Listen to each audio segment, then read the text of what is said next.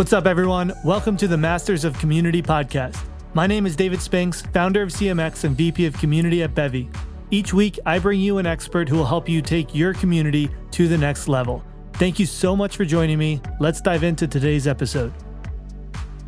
Today's interview is with Nadia Eghbal. She's the head of writer experience at Substack and the author of Working in Public, a book where she researched and dove into the world of open source communities and identified some really interesting trends in how people contribute to those communities and some misconceptions where people think that these communities are just lots and lots of people building software together, when in reality, it's often one or very few people doing the bulk of the work.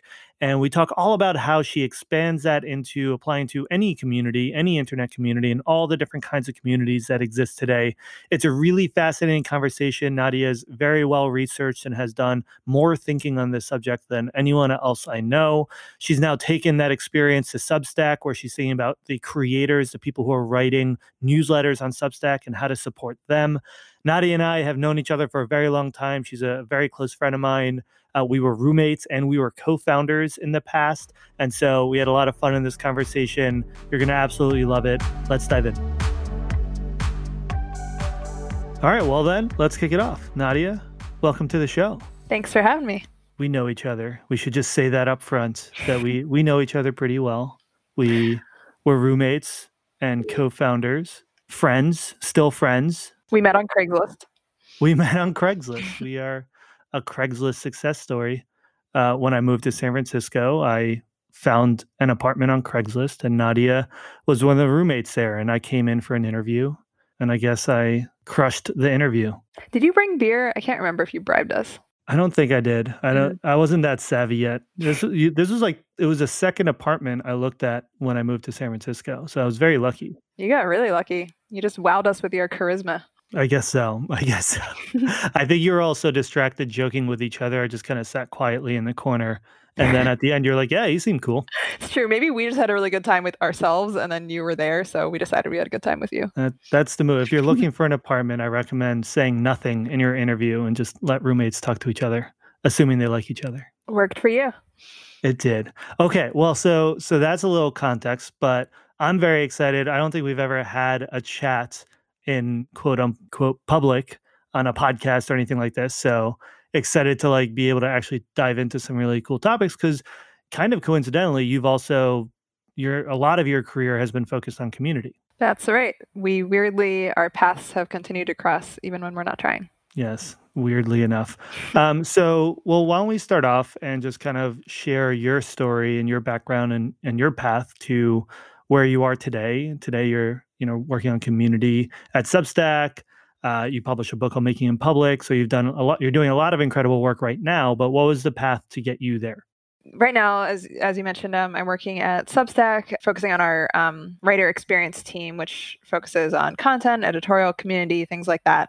And I joined about a year ago. And prior to being at Substack, I spent about the last 5-ish years diving really deeply into the world of open source developers and trying to understand how open source software is produced, which sounds like a really boring topic, but I thought it was fascinating. In that, we think about software as being this fairly dry topic, but the way that open source software is produced is through these efforts of volunteer developers, people who might not necessarily know each other.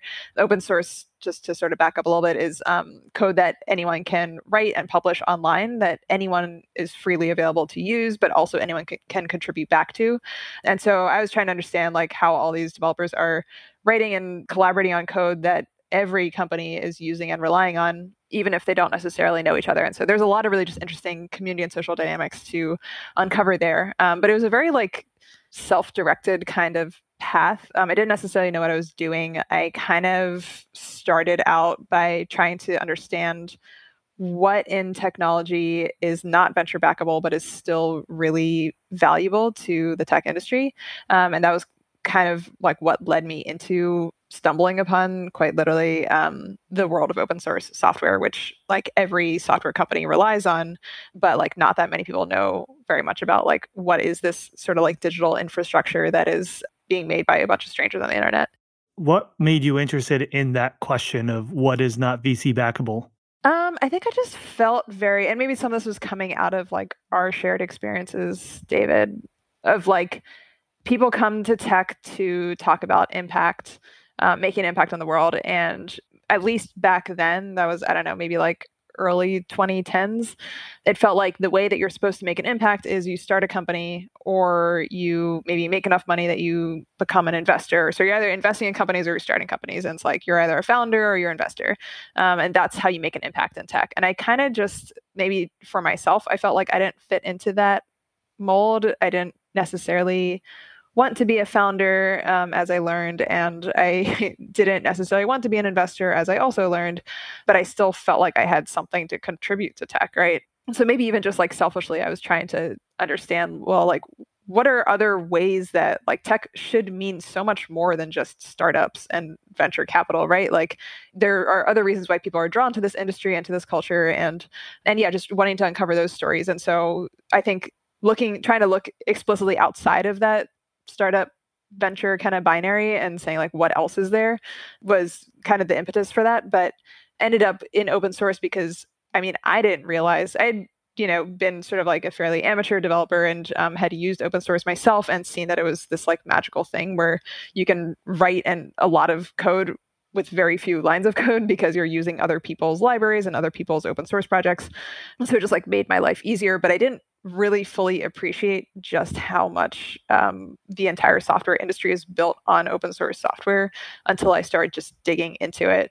And yeah, and so kind of just fell down the rabbit hole of that. And for a while, didn't exactly know how I was going to support myself to do that. But I ended up getting a grant from the Ford Foundation and published a report about it, and was just sort of like writing and blogging about what I was finding by like talking to open source developers, and ended up joining GitHub to focus on improving the open source developer experience, which was a really great experience to just sort of like see from the platform perspective of like GitHub being the platform that most open source software is built on. So I got exposure to a lot of different developers, different types of projects, which, yeah, just really enriched my learning. And then I left and found a sort of independent researcher position at a company called Protocol Labs to just like basically focus on writing this book, Working in Public, which came out this summer. So yeah, I guess like my path coming to Substack was this mix of kind of like self-directed research and sometimes spent more hands-on inside a company, and then wanting to sort of like summarize those learnings in a book. Yeah, I mean, you have such like a diverse range of experience from founder to VC to researcher to individual contributor. So it's pretty cool to see that range of experience. And I've told you this already personally, but your writing has. I think everyone who talks about open source like opens up with like, well, it's pretty boring, but I look at open source, but your writing has developed so much. Like your voice and the way you write about it is beautiful. Frankly, it's articulate, and you bring in lots of kind of outside stories and outside perspectives. So for everyone listening, highly recommend reading everything that Nadia writes on her newsletter and her blog, the book, of course, because it's certainly not boring when you write about it. Thank you. Yeah, I keep thinking I'm like, oh, my writing hasn't changed at all. What are people talking about? And then I go back to things I wrote 5 years ago. I'm like, oh, which is what probably I'm trying to say is you were a really shit writer a long time really ago, and it's really come a long way. You've really vastly improved over time. Yeah, it's true though. It takes work because I mean I think probably everyone who writes about open source says sorry, it's a boring topic because we've seen a lot of the blank stares you get when you talk about open source. So I always feel the need to apologize. Yeah. Well, and I think what's really cool is open source is kind of like the OG internet community in a lot of ways. And a lot of what we see today and what we call internet communities really are rooted in some of the kind of foundation that was built in the open source space. Yes, definitely. That's what's so fascinating about the space. And I think like open source basically found mainstream traction in the late 1990s, early 2000s, which was right around the same time as the rise of mainstream consumer internet. So those two things were sort of like paralleling each other. And there was so much writing from those 20 years ago where people were talking about like open source is this, poster child and this example of what communities could be because you have like all these random people who don't know each other that are collaborating to produce something of economic value that is competing now with like proprietary closed source software at other companies, and they're just like releasing it for free. It's so crazy. It's like very similar to sort of like the Wikipedia story as well. And so there's so much like early inspiration around that. And then I feel like open source kind of kept going and people still continue to use it. In fact, they use it at a scale that's vastly greater than what it was 20 years ago. So open source succeeded in a lot of ways, but then we kind of just like stopped talking about how it was produced. We were like, but I feel like there's still so many insights to glean from the way in which open source has changed over the last 20 years and the way that online communities have changed. They continue to parallel one another, but we kind of stopped looking at open source as this like source of inspiration, which part of the goal of writing the book was just to be like, hey, there are still a lot of things to learn from this topic. Totally.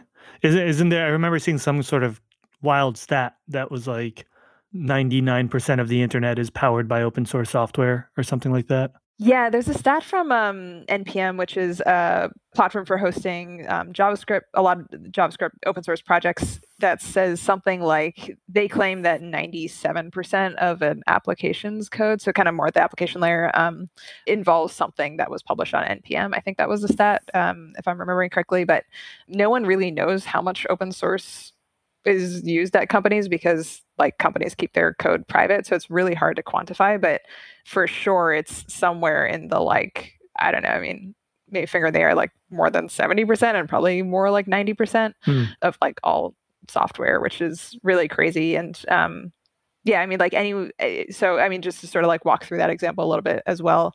If you're a developer who's working at Facebook, like obviously Facebook itself is not open source. You can't inspect or view that code or use it behind like, yeah, the Facebook application. But that developer is going around literally just like on the internet and finding open source projects and including that code in their own code. Yeah, so like even though Facebook itself is not open source, they're using all these other projects that are around the internet. Right. It's pretty interesting how, the startup internet world that is so driven by money and VC and unicorns and all the kind of financial aspect of things that you hear about, and yet so much of the internet and so much of tech is driven by essentially free software created by volunteers. Yeah. I mean, it really brought down the costs of starting a company, that and other things like cloud computing. But the cost of writing software is so much cheaper than it was 10 years ago or 20 years ago. And that's in large part due to all this freely available code that's online now. Right. So we'd love to dive into the book a little bit. I know kind of one of the core premises is this misconception of open source and how people perceive it as there's all of these different people contributing to this project, and it's kind of like the power of the crowd, the power of the masses to all contribute. But in your research, you found that it's for the most part these individuals or very small groups who are doing the lion's share of the work, and actually adding all of these kind of passive contributors creates more work for them, and so they get overwhelmed. Can you explain a little bit more, like what is that interesting insight that you kind of pulled out that people don't seem to understand about open source software? Yeah, so the typical explanation of how open source works right now is usually centered around this idea of a community of developers. And I'm even guilty of having repeated that several times myself so far in this conversation. But again, it's like that Wikipedia model where like all the Wikipedia articles are edited by people around the world, and you just like don't necessarily know who they all are, but everyone's collaborating and contributing. And so you get this image in your head of like, oh, open source software is being created by like thousands of developers that are in this like big happy pile of fun, just like working together on the same piece of software. In reality, most projects, I'd say like the long tail of open source projects, probably have like one or a small handful of maintainers that are doing the vast majority of the work. And so there are examples of projects that are bigger and very like well known, like Linux is another open source project that probably a lot of people have heard of. There are projects that are really, really big and do have lots of contributors, but they occupy a lot of our mind share. But like most open source projects now, because there's this long tail of much smaller projects, don't operate that way at all. And so it just was this really interesting realization that you think that all these people are contributing to open source and working together and stuff, but actually like most of the work is falling on one or a few maintainers, but the number of people using the project has only massively increase by 100x or 200x or whatever it is. And so like there are tons of people that are still asking questions about the project or making feature requests or asking, how do I use this thing? But the number of people supporting the project has not grown with that. So in the past, you might have had like, let's say 10 developers that are working on a thing that like 1,000 people are using. And now you might have 2 developers working on something that like 1 million people are benefiting from. And so it's a very different set of stakes. And what I wanted to understand over the past few years and exploring this topic was like, what does the structure look like for those maintainers to not lose their sanity, basically. They can't possibly welcome all contributions when they're getting a lot of sort of like spammy requests. I mean, picture like whatever you might see in a comment section is the kind of stuff that they're getting inbound, and those things are called contributions, but they're not really contributions. They're people complaining about stuff or saying this doesn't work or why don't you do this? And some of those comments are even sort of like abusive and just really unpleasant. And so maintainers have had to adapt to this by saying, okay, we can't just welcome everyone into this community with open arms because I'm just getting like the worst of the internet coming at me. So how do I actually like put up some barriers and learn how to navigate that level of like public inbound volume? And I think it's not that different from what a lot of creators are experiencing on platforms where if you're a really popular YouTube influencer or Twitch streamer, like you're also getting a lot of just like inbound because you're like creating something for the benefit of like a very wide audience and a large public sphere. And you can't just like talk to everyone as though you would talk to your neighbor. Like you have just sort of like a lower context environment there. And so that's some of the just this idea that you can put things out in public, but they don't necessarily have to be participatory because at a certain scale, it's just not possible to have a fully participatory community is kind of the underlying thesis I was trying to understand. Yeah, and I mean, you brought up Wikipedia, which is an interesting example as well, where I remember recently there was that article where it's like one guy writes something like 60% of the articles on Wikipedia or something. Yeah, it's funny that people do use Wikipedia as an example of collaboration because in reality, there's like, yeah, as you said, one guy who has edited, I think, like a third of all English Wikipedia articles. So even in that case, there are these sort of like power laws that happen where it's just, I mean, if you think about the role of a maintainer or anyone that's working like across a project, like more laterally, a project leader in any sort of case, you have to have a lot of context for a lot of different kinds of situations. And it's not just easy for any random person to come in and like understand those organizational complexities. And so it makes sense that there might be like, there's only really like one person that can understand all the different kinds of contributions and coordinate them together. I mean, it's kind of like a bummer, right? Like it's kind of like this dream of kind of community is the first. It's like the community-driven internet or this kind of highly collaborative space, and then we realize actually it's just a few really capable or really motivated people who are driving all of this. Yeah, I mean, I think I wanted the conversation to be additive, and hopefully doesn't feel like a bait and switch or something in that. And this is part of my interest in identifying different types of projects, because I still think there are projects that are very collaborative with lots of different kinds of contributors, and they grow in a different way from a project that has one maintainer and like a huge audience. And there are still sort of like the smaller hobbyist clubs of like not that many people use this project, but most people that are using it are also contributing. And so it's not that I think like that doesn't exist at all anywhere, but it's just that there are other types of models. And right now, I feel like we only really have one set of vocabulary to talk about like what an online community looks like, but there are actually lots of different kinds of sizes and shapes of communities. And you kind of have a bit of a definition for that you find in your book, right? Yeah, this was some of the vocabulary that I was thinking of around the federations and the stadiums, which I can talk about a little bit here. Right. I was basically trying to separate out like what is a contributor to a project versus a pure user of a project, because in open source there's sort of this common wisdom that if you're a user of a project, you might as well be a contributor, or like every user is a potential contributor. But we know that's not true for online communities in general, right? Like there's some people that just consume content and don't contribute anything back. And so I was trying to understand the growth of open source projects along both of those axes of what does their user growth look like and what does their contributor growth look like. And there are some projects where you might get tons of people using it, but not that many people contribute back because maybe the project is hard to contribute to, or it's some really niche, obscure thing that there aren't that many people who have the skills to contribute to it, or whatever the case. Those two things don't always grow at the same rate. And so, yeah, the terms that I come up with, there's the federations, which are kind of like the Linuxes of the world, or picture any sort of like very, very big community with a lot of contributors that have both high user growth and high contributor growth. So lots of people contributing and lots of people using it. And so they have a strategy that is maybe more typical of what we think of when we think of communities, where they are actively trying to recruit more members because their contributor growth is going in this really high direction, I guess. And so they are really like trying to take that active like community growth, like everybody participate kind of strategy.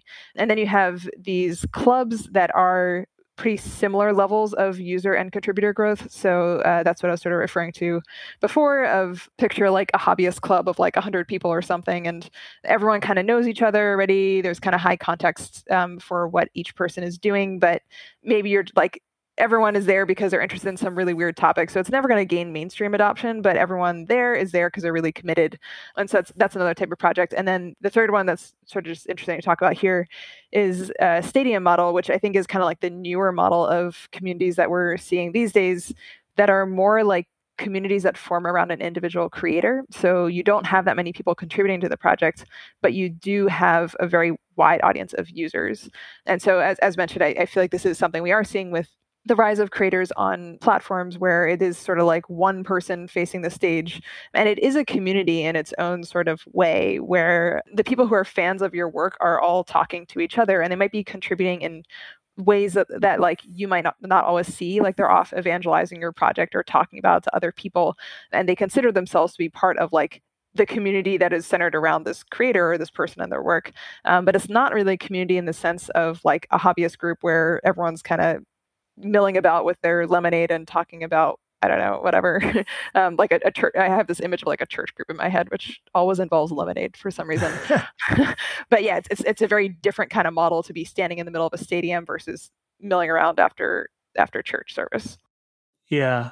I mean, this kind of gets at a core conversation that's been happening in the world of community and internet communities for a long time, which is like the definition of community, and folks liking to kind of proclaim a group is or isn't a community, or is a community versus an audience or something like that.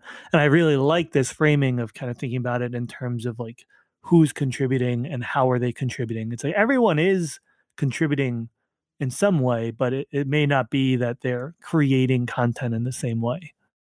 Definitely. It's up in the air in open source as well, of like, what is a contributor? Because some people will say, well, if you're on a question and answer site answering questions about the project, you're a contributor, but they're not actually contributing to the code base. They're just contributing to like the greater ecosystem of questions, right? And so do those people consider themselves a contributor or a user?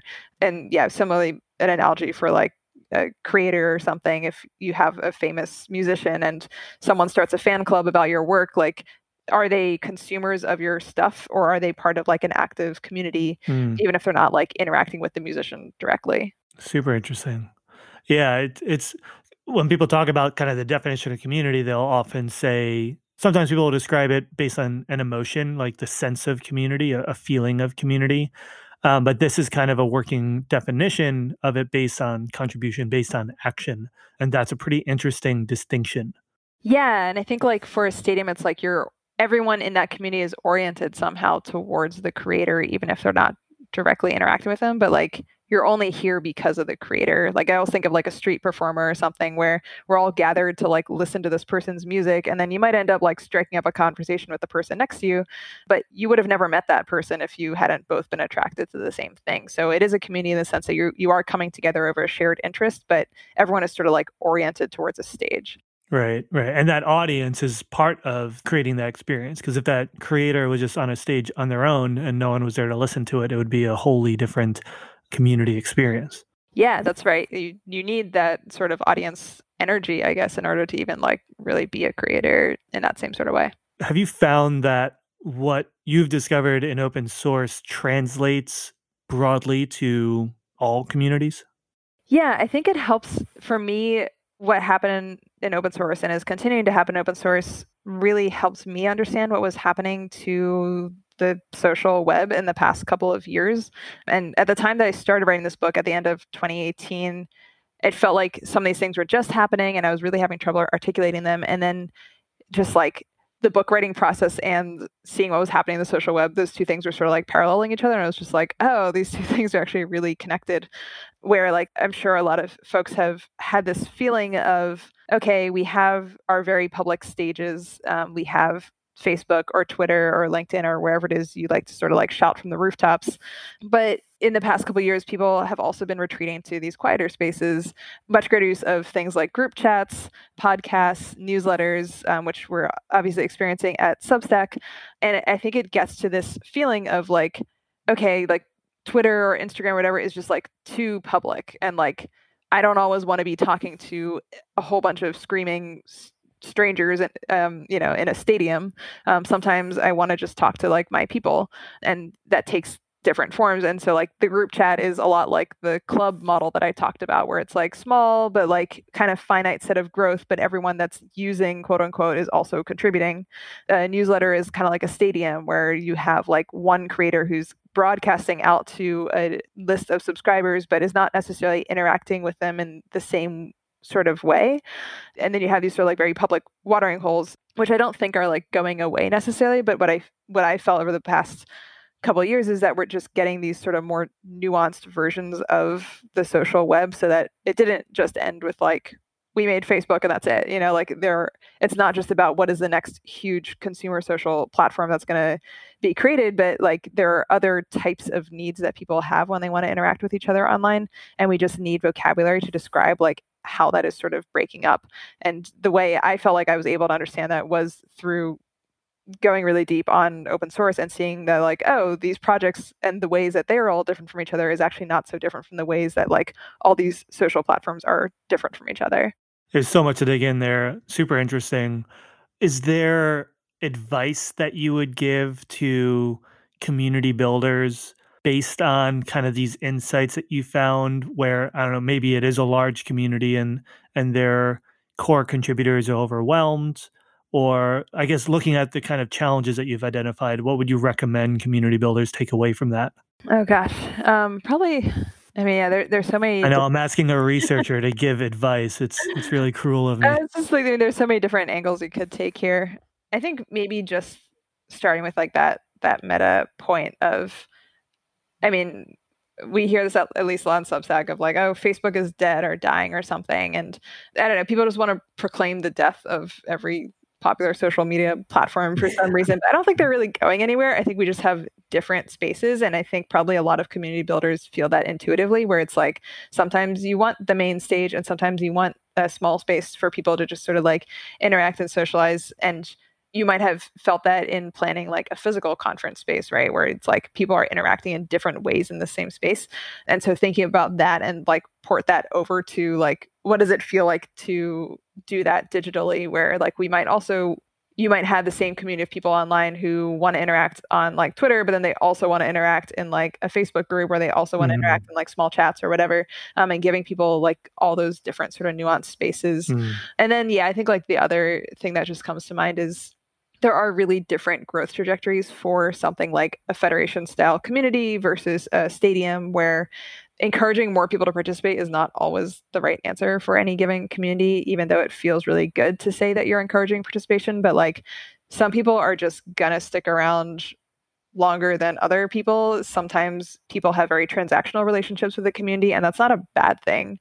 It just is a matter of like knowing which is which. And a lot of maintainers have experienced this with their open source projects, where they're like, I invested hours trying to onboard this new contributor and help them make their first contribution.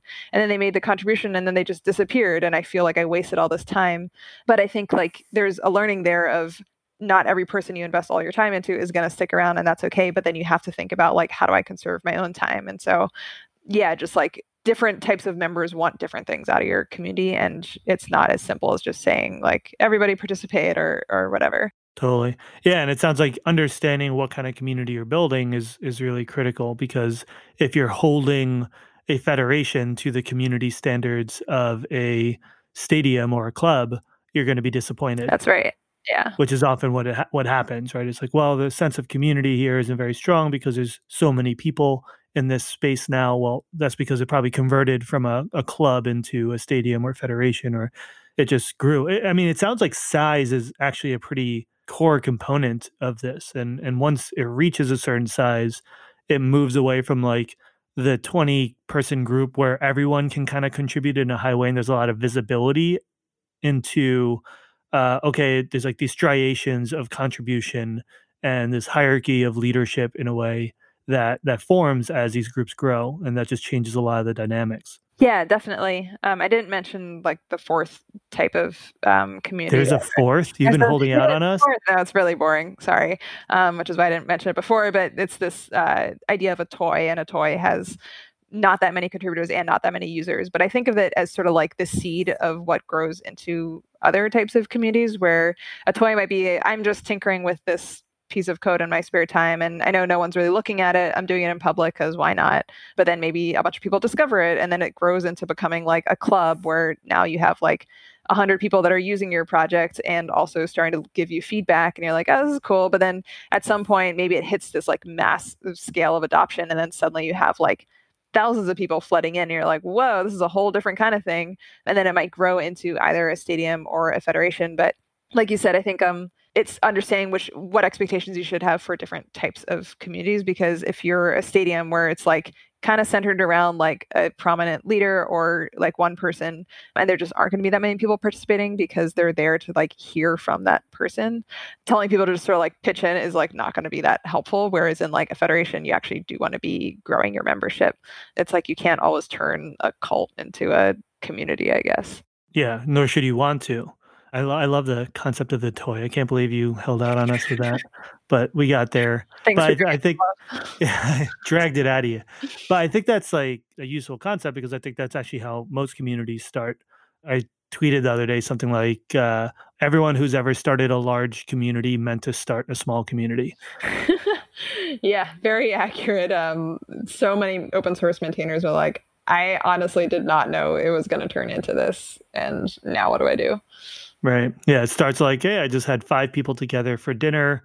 I started organizing brunches, and, all of a sudden you have Product Hunt, right? Like that's how Ryan started Product Hunt. It just ballooned from just a few good people getting together into a pretty massive platform with, obviously, that's another example where there's many, many, many different levels of contribution. Yeah. Definitely. Awesome. So, segueing a little bit then to what you're doing now, given all the research you've done in open source and everything you've learned about communities, the kinds of things that were exciting to you, what brought you to working at Substack? Because you were the third employee? Second employee, but like third person or something, right? There were 3 founders, and then I joined as a second employee. Okay, cool. Awesome. So, yeah, so you joined this. Obviously, like it was already pretty well known and like growing, but I'm still blown away by how few people are on the Substack team for the amount of awareness and users it has and everything. So that on its own is incredible. But what made you decide to join a company like Substack and be a contributor to a company again? I really like the experience of writing the book. It's fun because if you read the book, like towards the end of the conclusion, then I start talking about like newsletters in the conclusion. And so even though this isn't exactly the way it really happened, it sort of creates this image of like, I just like wrote about how like open source applies to a bunch of newsletters and like journalism as well. And then I like finished the book and I was like, you know what? I'm going to go work at Substack, which is a little bit of what happened. That's a pretty good resume to submit to Substack. Yeah. Yeah, I came to Substack for a couple of reasons. Like one, I had the experience myself of being a writer who is just like really into this weird, semi-boring to other people niche topic, and had the experience of writing blog posts about it and writing a newsletter about open source and then like writing a book. And yeah, my newsletter ended up becoming like a huge part of like the community that I was able to grow around my work. And so feeling that personal shift myself of like, oh, newsletters used to be kind of more like these marketing mailing lists, which those still exist as well. But then there's this like kind of more editorialized personal newsletter style that is emerging that I'm feeling myself as I'm writing a newsletter. And surely I can't be the only person that's thinking about this. So that was like one aspect of it. And like wanting to bring that to other writers as well, of like just the sheer joy that I personally had in being able to explore a topic with such depth. But then there's just so many parallels between open source developers and writers, in the sense of like they're both creators. They're just creating with different things. Like one person creates with code and one person creates with words, and are both kind of doing this thing of like a software developer might have a full-time job at a software company, but then they write open source in their spare time. And similarly, you have like journalists who might work for a media outlet, but then like secretly wish they were writing something else in their nights and weekends. And so there's a lot of parallels there of just like, how do we encourage these sorts of creators to go full-time on their dreams? And then I guess, yeah, maybe there's like a third aspect here of, for myself, in trying to sort out some of these models around like the evolving social web. In writing the book, I came out of it being like, oh, like if I really believe that stadiums are this like interesting new dynamic in the social web, and that they're fairly like new-ish, or we're just learning how to talk about them, where can I go to understand that more deeply? Because I came away from the book like jazzed on my own topic, right? So I was like, I want to, learn more about the thing I just spent a year and a half digging deep on and writing about. And yeah, I was just sort of thinking, well, I feel like podcast industry is sort of maturing in some ways, or like it's not quite like as on the ground as I might want to be. And like if I, go work for any sort of social media company, like those are also all pretty big at this point. Like where can I go where I'm going to like see it developing for the first time? And yeah, I'd had Substack on the brain that whole year, really, since I had first learned about it, having written a newsletter myself. I actually like had first met one of the co-founders because he had like reached out to me in January of last year to ask about like me moving my newsletter to Substack, and just, random cold DM. And I actually didn't even respond to him at the time because I was like, I don't know what Substack is. But it was the first time I learned what Substack was. And then I kind of had on the brain all year. And then I was like, yeah, I just feel like the most interesting place I can go to understand this creator-centric community model is going to be at a place that is doing that. So I reached out to that same co-founder, Hamish. I was just like, I want to work here. And yeah, rest is history. So I feel like I'm getting to kind of put a lot of the stuff that I was writing about and thinking about in the book into practice every day at work. Awesome. Very cool. And so far, how does Substack define community, and what is kind of your core objective leading community there that you're trying to achieve? The Write Experience team deals with a bunch of different aspects of editorial and community and content. And my colleague Ellie is our community lead. And so she's focusing full time on community. And like, yeah, I don't really know. I feel like we're still so early on community for ourselves with our writers that we're probably still just like, we're still trying to learn. It's interesting being here versus the time I spent at GitHub and thinking about sort of like what did like open source developers need from GitHub versus what do newsletter writers need from Substack. And at GitHub, I felt like GitHub had been around for, I don't know, I think it's been around for at least 10 years at this point. So it was a fairly mature company. And so a lot of things that open source developers needed were kind of in those later stages, I think, of community development, where they know what the product is about. They're fairly savvy about it. They are in more the stage of like, I have things I want to fix. And like, I want to air my grievances and need a lot more, I think, like soothing and, just like demonstrating that like we care, right? And whereas at Substack, like the concept of writing newsletters is still so new. And so it's this really fun, fresh topic where like a lot of people are just sort of like, hey, this newsletter thing seems interesting, but I don't know what it is. Can you tell me? And so there's more of a mix of like education that we have to do around what does it mean to write a newsletter in this style? What does it mean as its own creative medium and format? And how do I be successful on Substack? Most of our writers are free, but then writers who are going paid and launching a paid newsletter is like a whole other question of like, what the heck is a paid newsletter? Like I hear I can make money doing this thing. How do I do that?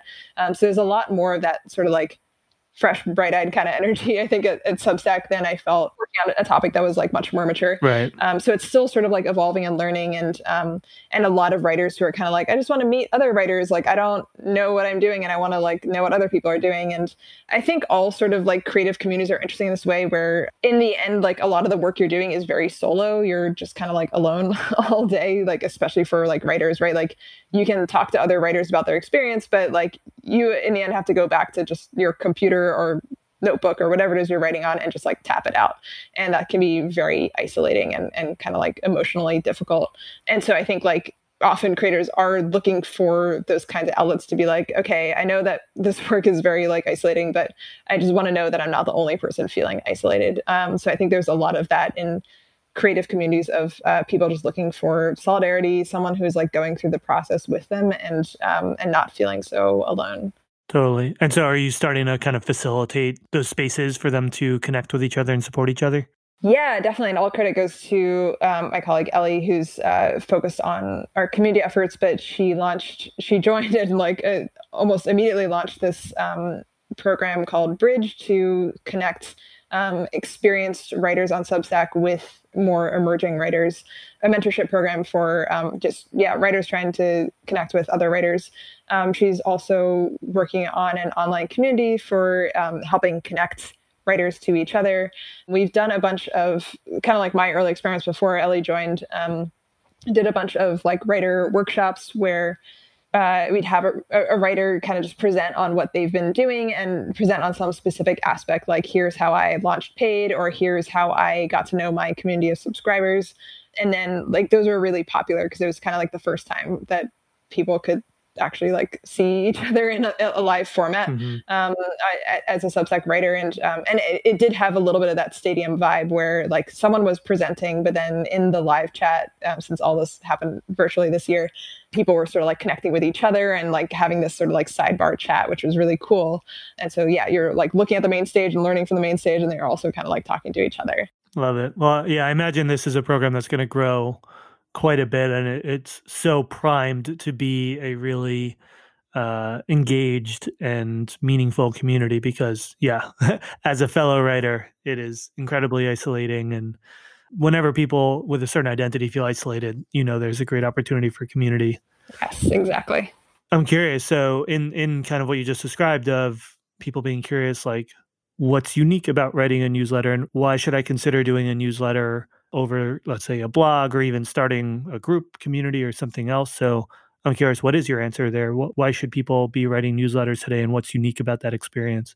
I mean, I guess I could say like newsletters versus what? And so newsletters versus like Twitter or versus a blog are sort of like different sets of answers. But I'll talk a little bit about like what I find really exciting about newsletters, which is this feeling, I think, of being able to talk to like your people again. I think we've lost some of that context on, say, Twitter, where, yeah, you're talking to your people, but then anyone else can kind of like elbow their way into your conversation and start shouting at you, which is yes, they do. Fun. And they do, right. And so I think like there are people who are sort of craving a little bit more that space of, okay, like maybe I'll do my super public stuff on Twitter, but like I also want a quieter space to just like know that I'm talking to the same people every time. And that's where I think like the power of having a subscriber list is really compelling, because I had this feeling when I was blogging, and I still write blog posts occasionally, but like you write a blog post and you don't necessarily know who's going to read it or not read it. Whereas when you send out a newsletter, you're sending an email that lands in someone's inbox, and the same X number of subscribers is opening that and reading it every time. And the open rates for these more like editorial style newsletters are much higher than they are for like, corporate email marketing. People are subscribing to like a much more intimate relationship with you, and you have a more intimate relationship with them. So I feel much more comfortable saying things in my newsletter than versus what I might say on Twitter, because I know that I can say things that are a little bit weird or a little bit, controversial, but these people have been like following me. At some point they had to like actively subscribe to my list. And so they have somewhat more context from me than the average person on Twitter, where your stuff can be taken totally out of context. So I feel like that's a really nice aspect of it, is that it's, and what really works for newsletters more than any other sort of medium I can think of is, one that feeling of like, I'm coming back to my same audience and talking to the same people over and over again. I can express myself in a more long form space than being told that I need to like condense my thoughts. Like on Twitter, I'm sort of like flattening out my thoughts and saying, okay, how do I fit this into something very short? Versus on newsletters can be really long, and like people don't really seem to mind. In fact, it's a good thing. Right. So yeah, I feel like that aspect is just really nice as well. What would you say are like the keys to a successful newsletter? I think leaning into that relationship aspect with subscribers is a critical difference. I've seen I think there is, and it's hard because newsletters are a new creative medium. And so people sometimes think, and I did this with my newsletter when I first started, where it's like, oh, my newsletter is a place to update people about like a blog post I wrote or something. And so I'd write these really short emails where I'd just be like, hey, I published another post and like read this. And it was just like bullet points. And I was trying to be very fast because I would feel really bad about being in someone's inbox. And like, oh God, I better get out of here before they get annoyed. And so trying to keep it like very short and snappy. And I feel like that's often what we're told when we write things, like keep it short.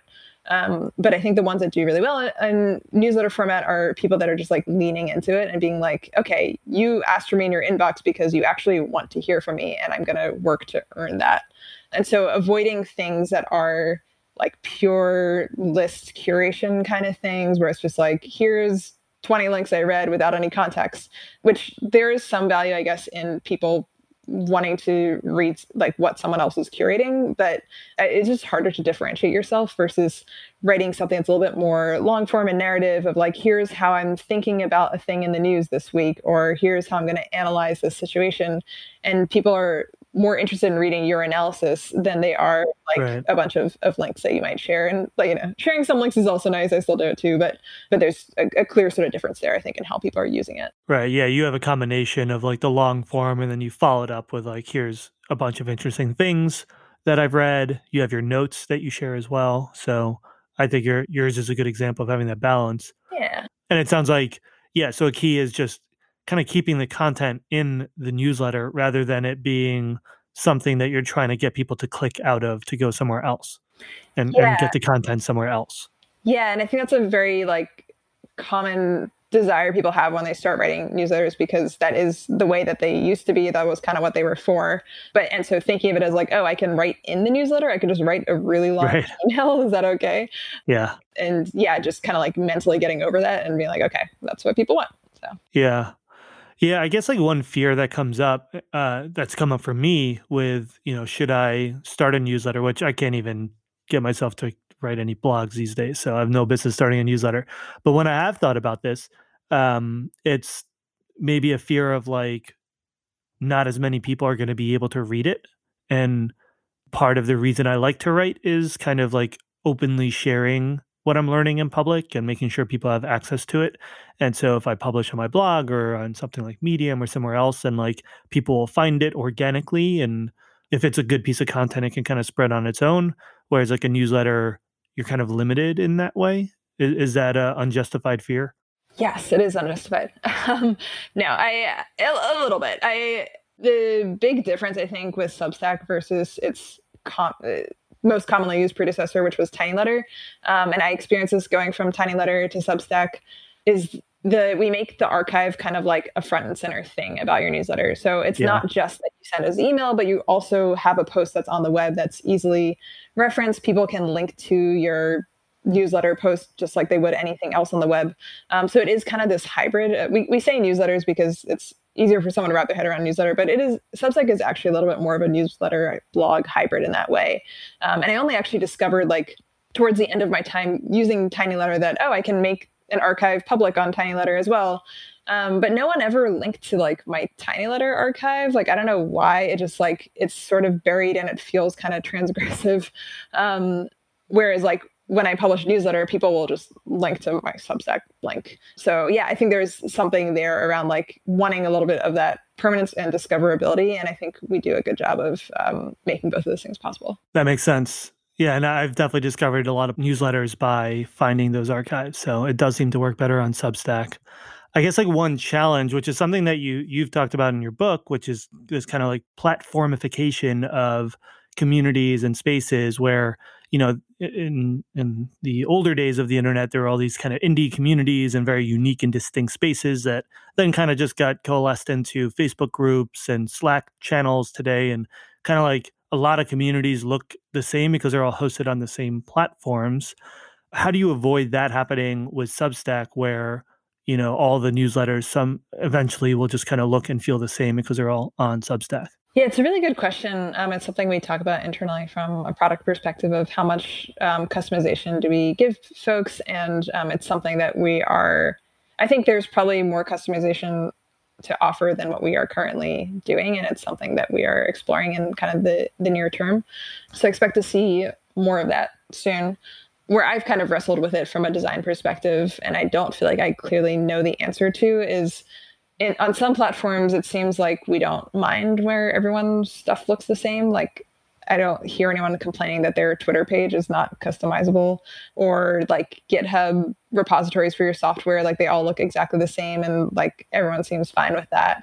So there are some kinds of social platforms where it doesn't seem to matter that it's not customizable. But then you think of something like Medium, where people were asking for more customization, and people do definitely ask about it with Substack. And so it's like there is something else there. And I think maybe some of it is this feeling of like, well, Substack is my home, and so I want my home to be decorated the way that like I want to decorate it. Whereas Twitter, I'm mostly consuming it in this centralized feed instead of going to someone's page.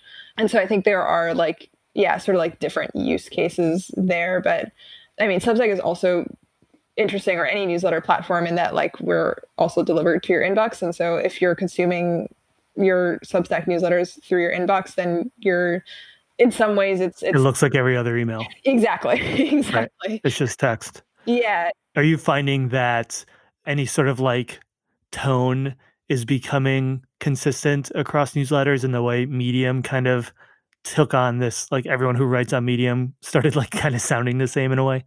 It's funny. I've been like waiting for that to happen, because I definitely remember that distinct feeling where it used to be like, Medium article, it feels so like this particular mark of quality. And then after a while, like, I'm writing in Medium style. I actually moved my Medium a couple of years ago because I was just like, oh no, I'm starting to write like a Medium person. I don't know why. It's wild how that happens. It's so strange. Yeah, I've been kind of trying to watch out for that on Substack. I still feel like people are writing about so many different kinds of things on Substack. And that's probably true of Medium as well, but it will inevitably happen to us, I'm sure. But I haven't felt it yet, and I've been really heartened by that. And I think maybe a little part of it is that you're writing for your subscriber base, and you're not trying to, I think that's still just like, if I can be excited about Substack for a second, I still feel like that's such a huge differentiator for me versus like any other platform I use, where it's like, I'm not trying to get everyone's attention here. I'm just trying to speak to like the people that understand me. And so I can write however I want to write because they subscribe for me. They didn't subscribe to like get a generic Substack newsletter.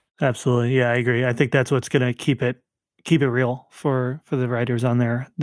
It's all about finding their own voice rather than finding the voice that works on a platform. Yeah, and I hope we've set up the incentives that way so that it's like it continues to be that. Yeah. Last quick question on Substack. Do you do any sort of like discoverability for people who write on Substack? Like, do you help authors get discovered? We are working on it. It's definitely something we've heard a lot of folks ask about, both writers and readers. I mean, we primarily talk about writers at Substack, but we also serve readers who are attracted to Substack because they want to find interesting things to read from writers they might not have otherwise. The stadium. The stadium. Yeah, exactly. So yeah, it's something that we know we want to do more of and that we're interested in. We are releasing a few things in that direction very soon. So watch this space in the next couple weeks and months.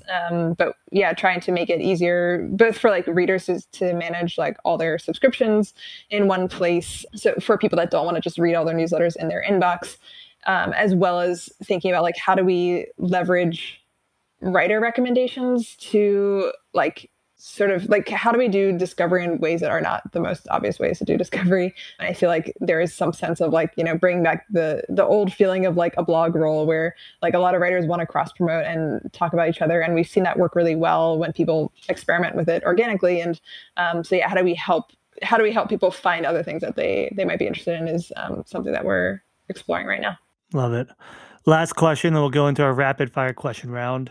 At the start of our conversation, you said that, coming out of some of the startup experiences that we had, you kind of felt like there must be something more than just this kind of, venture-backed, kind of financially driven aspect of building companies and building technology. You've had a whole range of experiences now, from research to working on some really cool companies. Do you feel like you've found that thing, or are you sort of still searching? I think so. I still feel like a little bit of like a weirdo in tech, which maybe everyone feels like a weirdo. I don't know. You're the best kind of weirdo, Nadia. Thanks. I appreciate it. Yeah. Like, I mean, I've sort of in more recent years tried to just sort of talk about myself as an independent researcher. And it kind of came out of this time with open source where I didn't know how else to describe what I was doing. Because for a while in the beginning, I really was just a weirdo asking too many questions of other people. And I didn't know how to like legitimize that a little bit. So people weren't like, who the heck are you? And I would hear other people call me a researcher. So I was like, oh, I'm a researcher now. So answer my questions. So like, I've kind of leaned into that because I do actually feel very strongly that there needs to be a path for people that are just sort of probing and asking questions outside of a typical academic institution where you are very close to like, you are part practitioner as well. Like with my experience in open source, if I hadn't worked at GitHub, I wouldn't have really landed on the thesis that I did arrive at for the book because I had to just like be there doing this stuff to understand why it was so hard. And it was the same thing with like why I joined Substack, where I was like, I think this Stadia model is interesting, but I actually like need to go do it and see what it looks like because otherwise I'm not going to understand just by speculating on it. And so, yeah, I do think I have settled into a little bit of a cycle now where I'm like, okay, like I like spending some time thinking and synthesizing the stuff in a more abstract context. And then I like going and like doing the thing and like testing my hypotheses. And I feel like I can go back and forth on that for a while. And maybe that's just what works for me. But I also want to keep my mind open to like, I don't know, I always just want to be learning at the next thing that I'm doing. I think that's mostly what guides my work and what I'm excited about doing. And whether I'm learning by writing or learning by working at a company, it's all just fun for me. Yeah, that's really cool. That's a really interesting topic, maybe for the next episode that I'll make you do with me. But this idea of like there should be distinct roles in the world of tech or any industry probably, but where, yeah, I really like that hybrid of practitioner and researcher, people who aren't beholden necessarily to the same kind of incentives and requirements that a lot of, the VC ecosystem requires. And you can kind of have that outside perspective and dip your toes in when it's relevant. That's a really interesting idea. Yeah. I imagine you're probably going to find a lot of those types at Substack as well in the writers there, because I feel like that is kind of an archetype of a lot of the newsletters that I've read are these folks who kind of are more independent and kind of taking that more research-driven or academic look, or just kind of trying to get a kind of higher level perspective on these concepts. Definitely. I was just thinking as you were saying that I think content creators in general and sort of the explosion of that we've seen in recent years is speaking to that need for like people are going to want to learn in public and write in public and work in public or whatever, and share what they're finding with others. And that in itself creates some sort of value. There is value to being a person that just is going really deeply on a topic and curating that information and then sharing it out. But we haven't quite figured out like how to help those people make money doing that full time, which is part of why I think we're seeing this rise of subscription focused businesses and business models for creators right now, which Substack is a part of, but there are plenty of other platforms that are also contributing to that. And so it's just a very interesting time where for the world where we're all trying to figure out like, what does it mean to be a content creator and be able to do that full time? Yeah. How do you do that financially, sustainably? Mm-hmm. Another topic that we'll have to dive into and talk about the different kinds of funds that you've worked on as well. And I remember your program where you were donating money to creators. That was really cool. Yeah. So I'm just teasing these topics for next time. Okay. Well, yeah, I'm already going way over our time. So let's dive into our rapid fire questions round. I need like an audio sound to come up there, like lasers or rocket ships or something for the rapid fire question round. Okay. First question. You ready? Yes. What's your favorite book that you like to recommend to other people? I have so many books that we have to be rapid fire though, so I'm going to be fast. Rapid fire.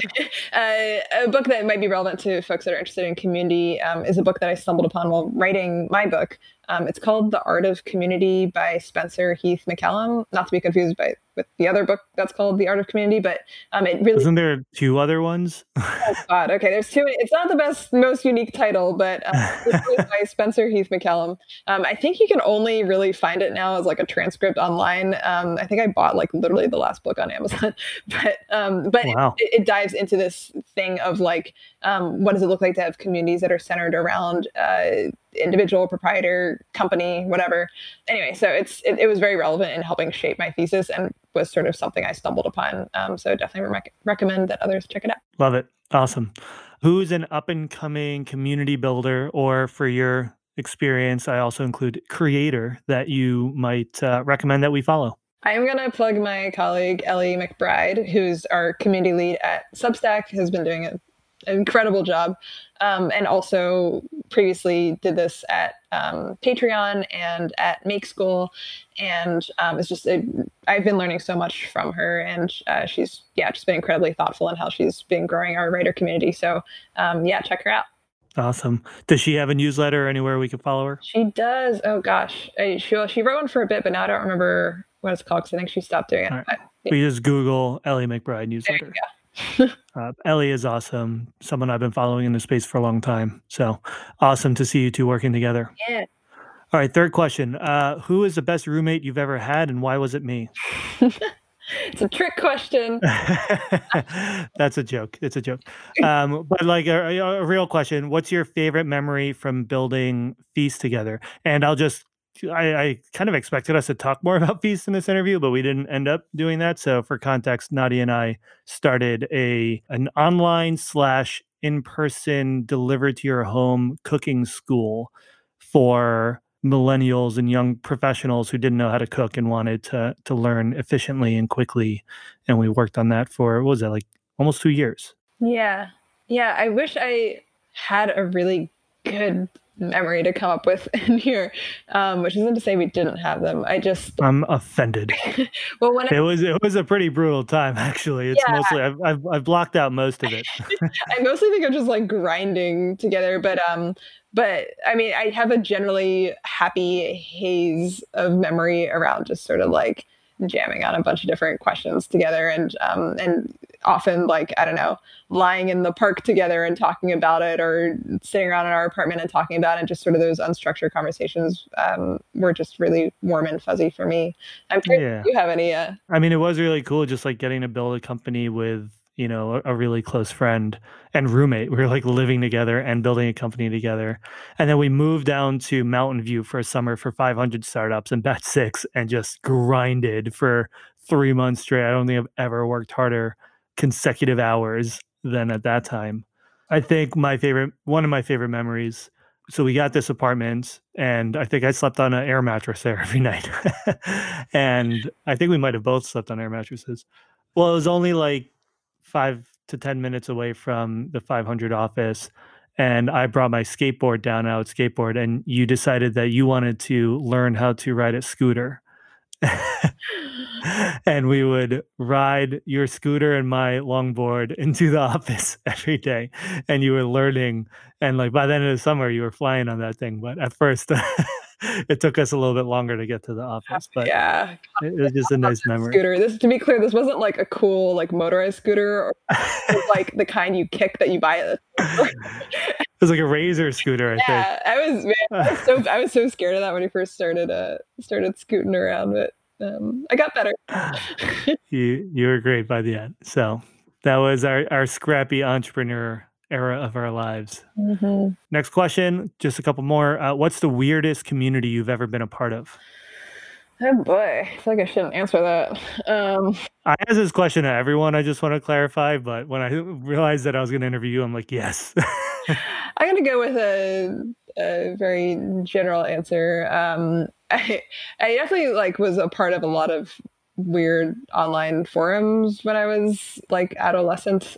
And so just a lot of message boards, which I feel really indoctrinated me into online community culture, where just a lot of mean people, and then also trolls and whatever, but you kind of claw your way to the top and become a regular of a board. But yeah, I remember it was a bunch of different boards that I was a part of. One of them was being a vegetarian board, which people have strong opinions on. I was a vegetarian at the time.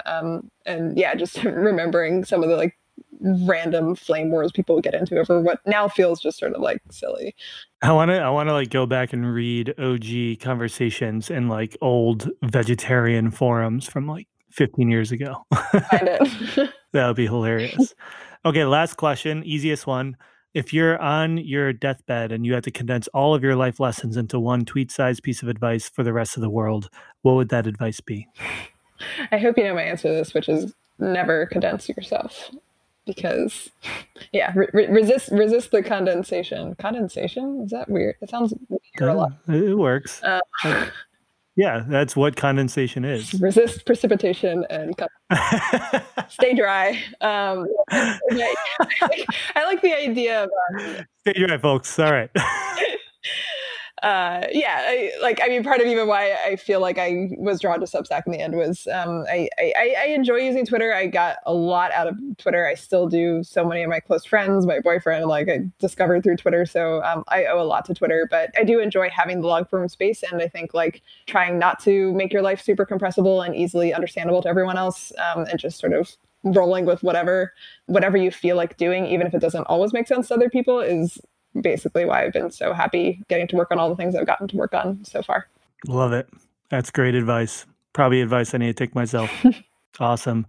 All right. Well, this is great. I really enjoyed this conversation as always. It feels a little bit like us just sitting on the couch back in the day and just talking about random topics. Yeah. So it's fun to be able to record one of these. Sorry for all the stupid jokes.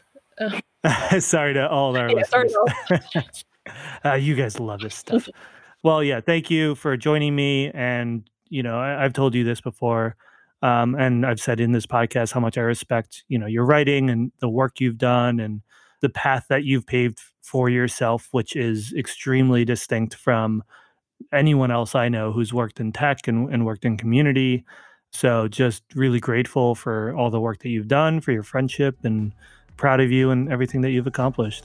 Thanks. Right back at you. Thanks for having me. Of course. All right, everyone. We'll see you next time.